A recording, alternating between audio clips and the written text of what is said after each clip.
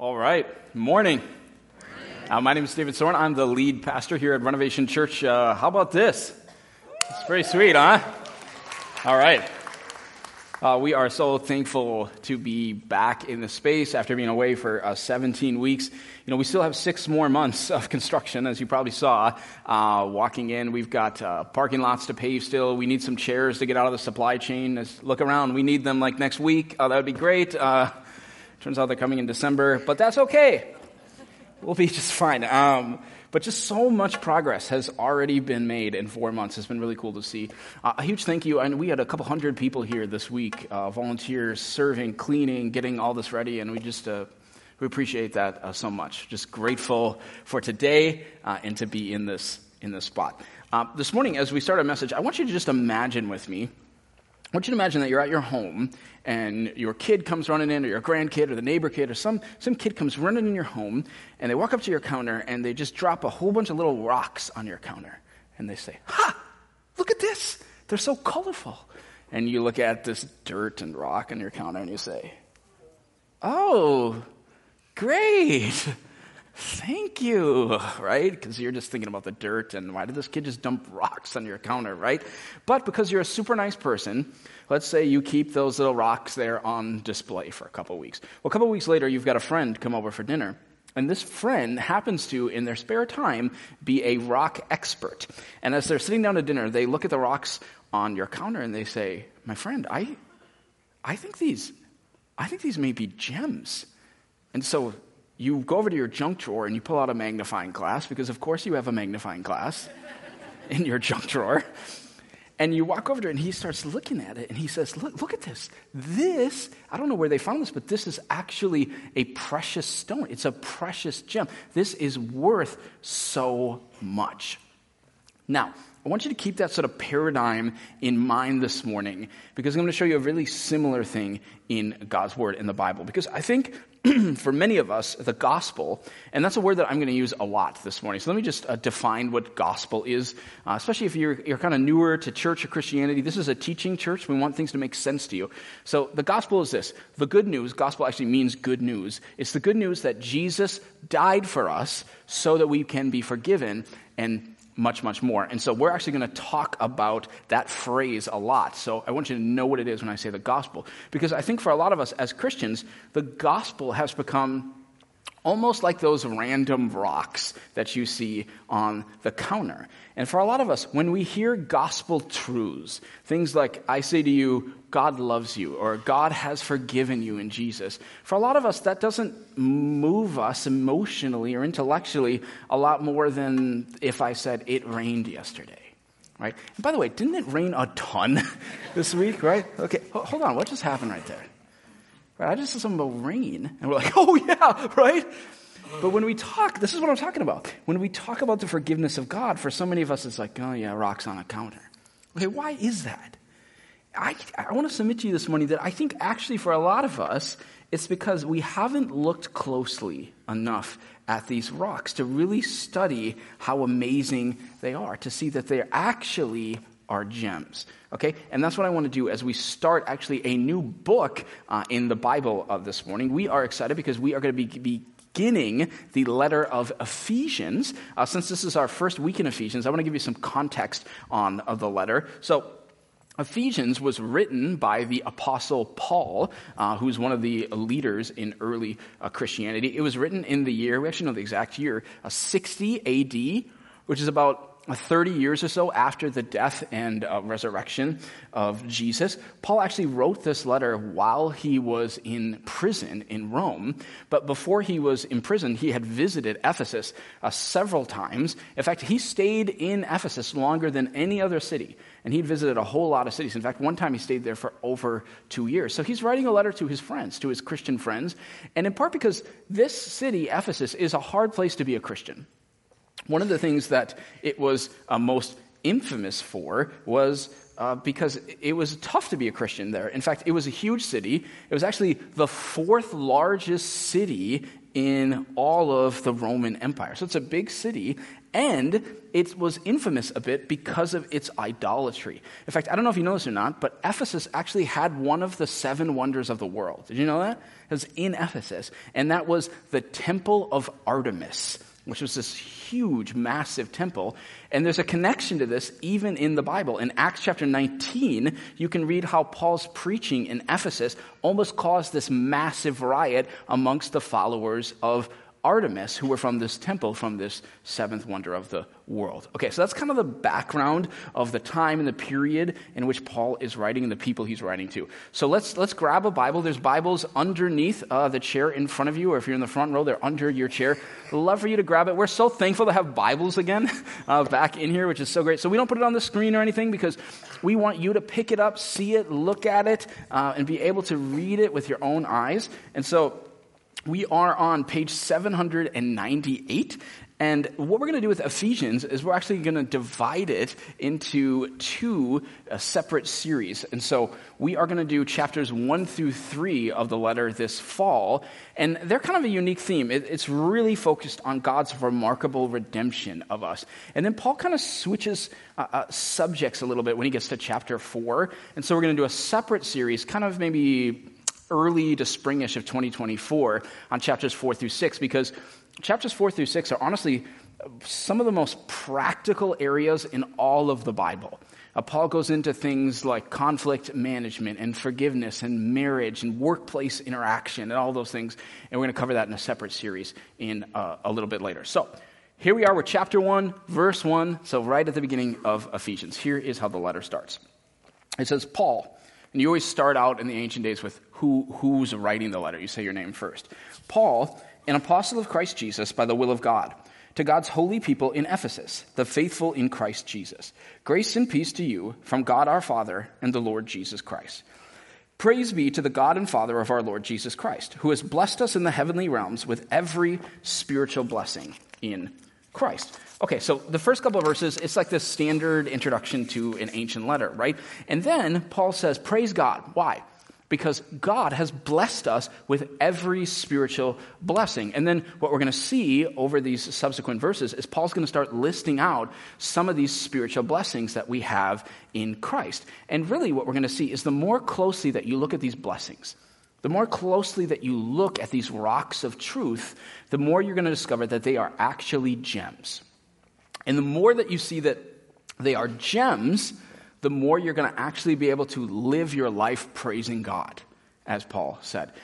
It's like this. It reminds me of C.S. Lewis's Chronicles of Narnia. I don't know if you've ever read the Chronicles of Narnia. If you haven't, are you even alive? In the second book, which is Prince Caspian, there's this part where Lucy, who's one of the main characters, and she has such great faith.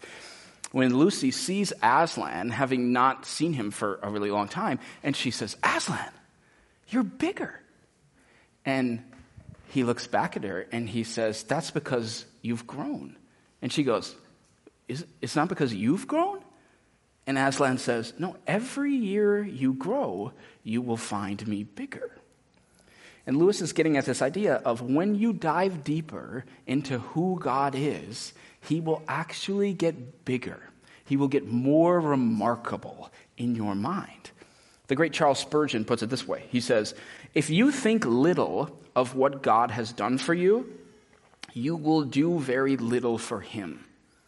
But if you have a great notion of his great mercy to you, you will be greatly grateful to your gracious God. So here's the deal. If you want to be passionate about God again, I pray that you do, and you want your life to be glorifying God, then it actually starts with you understanding the beauty, the gems of his gospel. That is what he did for you. So what we're going to see in our passage today is 4 different gems of the gospel. So let's take a look at the first one. You ready? Okay, so let's move to verse 4 now. Verse 4 says this. It says, for he, God, chose us in him before the creation of the world to be holy and blameless in his sight. So this says, before the world was even created, that God, if you are a believer in Jesus, that God chose you. And we're actually going to see even stronger language in the next verse where it's going to say that he predestined you to become a part of his family. Now, one of the things that happens for some of you when you read these verses is your theological alarm bells start going off, right? And you're going, oh, beep, beep, beep, beep, beep, this, oh, that sounds like determinism, or that sounds like predestination, or that sounds like Calvinism, right? And it looks like God is doing the choosing instead of us doing the choosing. And some of you would say, and I don't like that.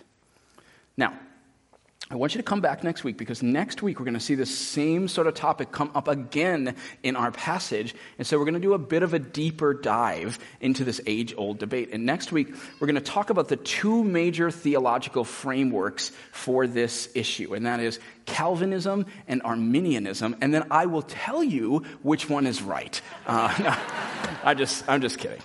Maybe, I don't know. You're gonna have to come back and see. But for now, okay, to kind of hold us over for the next 7 days, let me say this. This is a good principle. When you come to a verse in the Bible that is challenging to your theology, that is what you personally believe about God, you want to be very careful to not bend that verse to fit into your theology. Instead, you always want to be open to say, what does the Word of God plainly say? Given its context, many of you learned this in studying God's Word in Renovation U this summer. Given its context, given everything around it, what does it say? And so what does this verse say? It says, there's something here for us. It says that God chose you, believers. Before the earth was even made, he saw you and he chose you. And don't just intellectually interact with that, because I think that's what we do when we see verses like this. But this in this section and these gems are actually almost more for your heart. You want to emotionally interact with this. This would be like, okay, if you had a 4-year-old daughter, and every night when you tucked her in, you said to her, honey, I want you to imagine that all the 4-year-old girls in the world are lined up, all of them. And I could only choose just one of them. I want you to know that I would choose you. What are you doing when you say that? You're communicating actually to her heart, right? And my friends, this is why I think it matters that we look closer at this gem. Because if you're here this morning and you are struggling with your faith, or some of you are just struggling with sin, some of you have had just honestly one of the worst months of your Christian faith, even the worst weeks. And some of you, I know in your mind right now, are going, I don't even know. I've been a Christian for a long time, but I don't even know how God could still love me because of what I've done lately. And I'll tell you, I know that he does. You say, well, how do you know that? I'll say, well, because what does it say? It said, the Word of God says that he chose you before the world began. So trust me, nothing that you have messed up with right now can change that, because he's already chosen you. You see how that's beautiful? It's a beautiful gem if we take it out and we look at it. It's a gospel gem. Okay, let's read the next section and we'll see a second gem. So I'm actually going to start 2 words before verse 5. So find verse 5, then we'll go 2 words back. All right, so it says this. In love, he predestined us for adoption to sonship through Jesus Christ, in accordance with his pleasure and will. So this is the second gospel gem, number 2, that he adopted you. So if you're taking notes, I want you to see these, because these are things that you want to just get not in your head, but in your heart. So adoption shows us that it isn't just transactional. It isn't just like, I chose you or I forgave you. It says when you believe in Jesus Christ, that the King adopts you into his family. Now, Paul's writing, remember, to these Christians in Ephesus. They're a part of the Roman Empire, so we've got to go back to their context when we think about adoption. And for them, if you were adopted into a new family in the Roman Empire, you essentially became like a new person. You were given all of the rights. So I'm talking like the dignity, the name, the wealth, the inheritance of your new family. And so the imagery that Paul is invoking here, it's like you and I are street kids out in the village.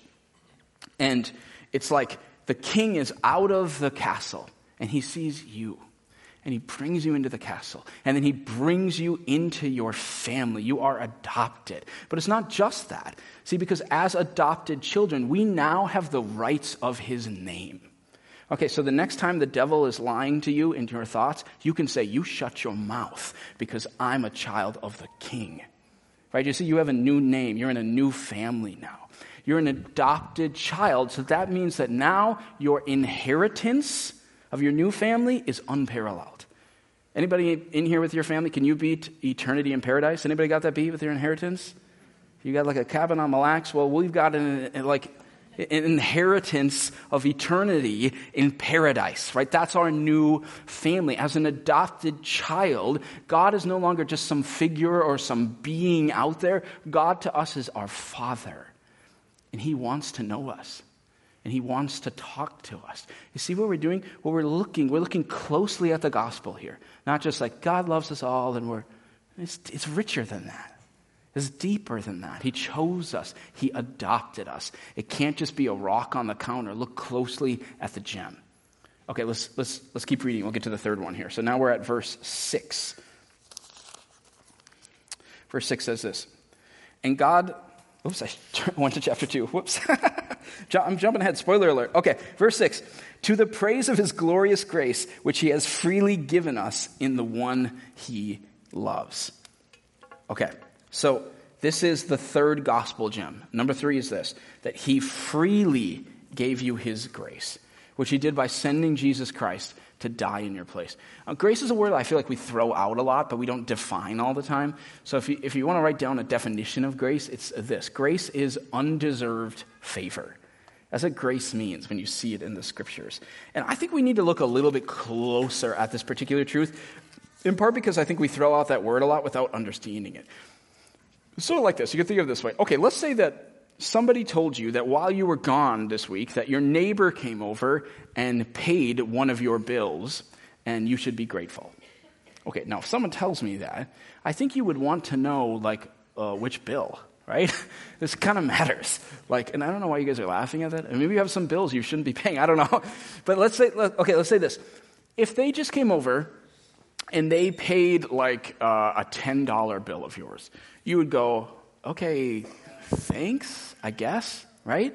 But let's say they came over and they paid the $200,000 you still owe on your mortgage, right? Okay, now this is a different story, right? Your reaction to that grace is going to be different based upon what they paid for you. And see, let me bring this back to the gospel. I believe that people react differently to God based on how much they think that he paid for them. You know, many people aren't all that excited. They're not all that passionate about God, in part because they don't think that God had to die for all that many of their sins. They think, well, I'm not really that bad of a person. I mean, it's kind of in comparison to the person sitting 3 rows in front of me, it's kind of a small bill. Okay, this is why in Luke chapter 18, that Jesus tells the parable of the Pharisee and the tax collector at the temple. In fact, Luke, in his gospel, when he introduces the story, he says, to some who were confident in their own righteousness, their own goodness, Jesus told this story. And the story is this, that the Pharisee goes into the temple to pray, and he just prays about himself. And he says, oh, God, thank you that I am so awesome. And he just lists all of his spiritual accomplishments. And then the tax collector comes up and it says he won't even look up to heaven. And he just beats his breast and he says, God, have mercy on me, a sinner.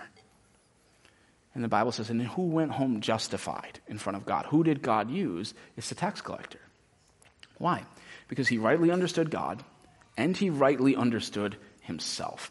And listen to me, the gospel will never be a glorious gem to you. And thus, you're never really going to develop this passion, this excitement for God until you first realize that God actually had to lavishly pour out his grace on you, as we're going to read about in verse 8. I mean, essentially, you and I, it's like we were on death row, awaiting our execution for a crime. I mean, can you even imagine what that would feel like? Now think about it for a second. Imagine that you were on death row, and you knew you were guilty, right? Then nobody was ever going to find any evidence that was going to overturn it. You did it, you deserved it. And you're sitting there, let's say you're a day away from your execution. But then, out of nowhere, you get pardoned.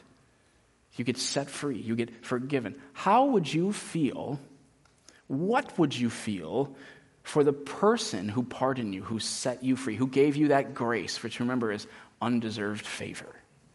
Okay, that feeling right there that we're trying to get at, that's what we're trying to get at with the gospel, because the truth is that you and I were basically sitting on death row, and all the evidence, because of our sin, said that we deserved the eternal death penalty, right? That's death by a fire that never ends. That's why the Bible talks about hell.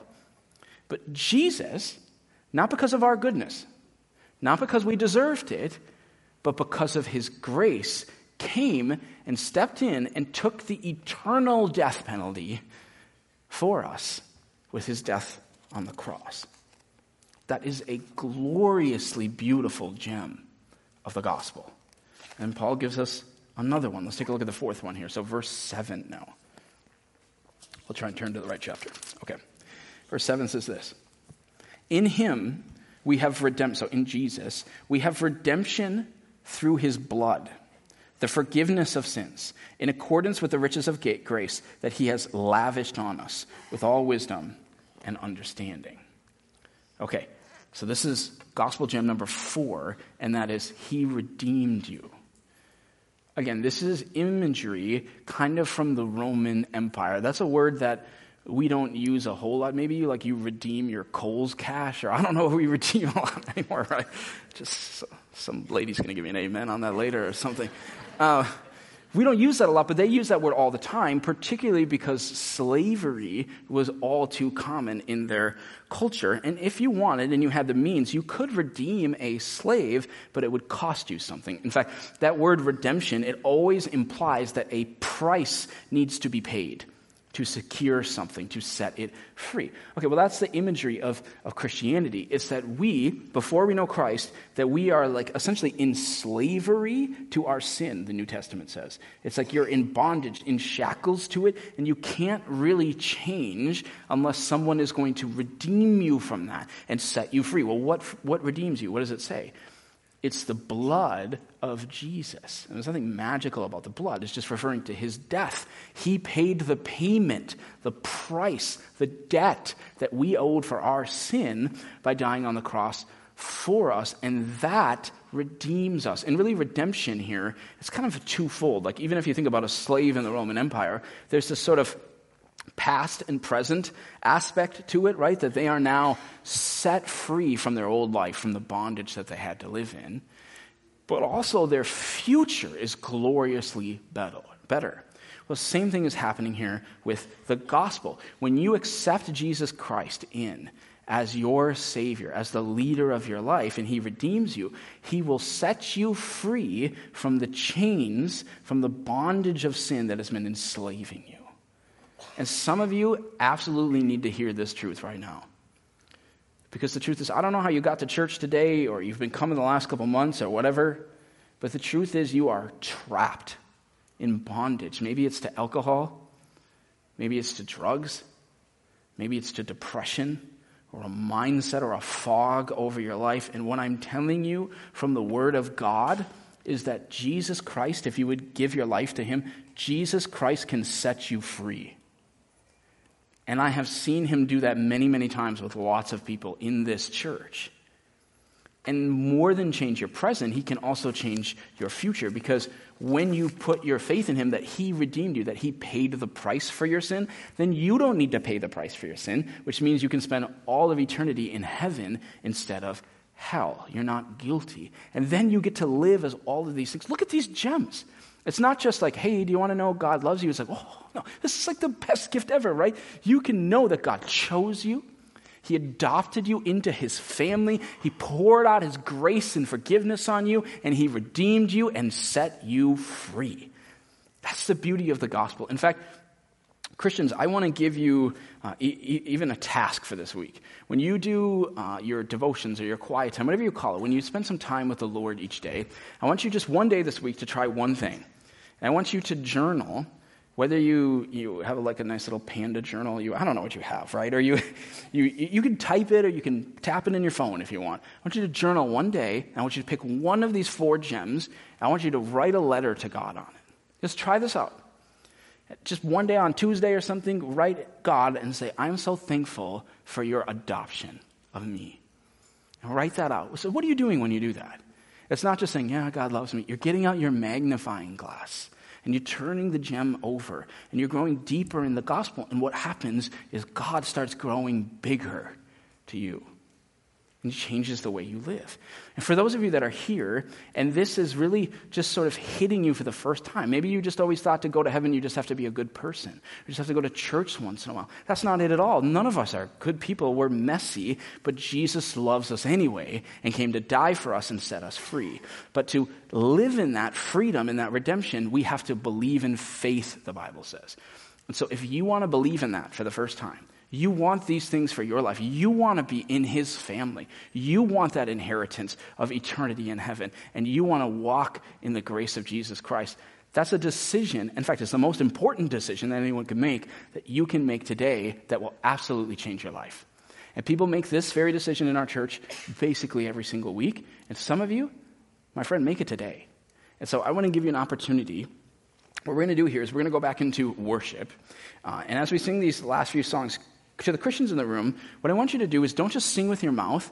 Even when we sing, you want to look at the gem. Look at the words. Let them transform your mind and your heart. And to anyone else in this room where you're going, I want this. I want to invite God into my life as my Savior, my leader. If you want to make that decision, here's how I want you to kind of cross the line today.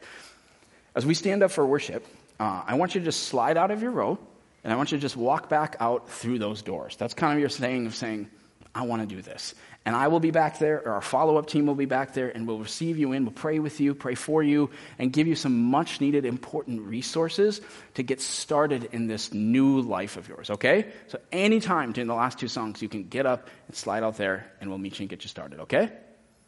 All right, let me pray. God, we are so thankful and grateful for your grace, that just the gems of your gospel are beautiful. We pray as a church that you would help us even this week begin to just study them more deeply so that you would grow even bigger in our eyes. Because the truth is, God, you are ginormous. You are so powerful. You are so beautiful. And help us see the truth of that even more. It's in your name we pray. Amen.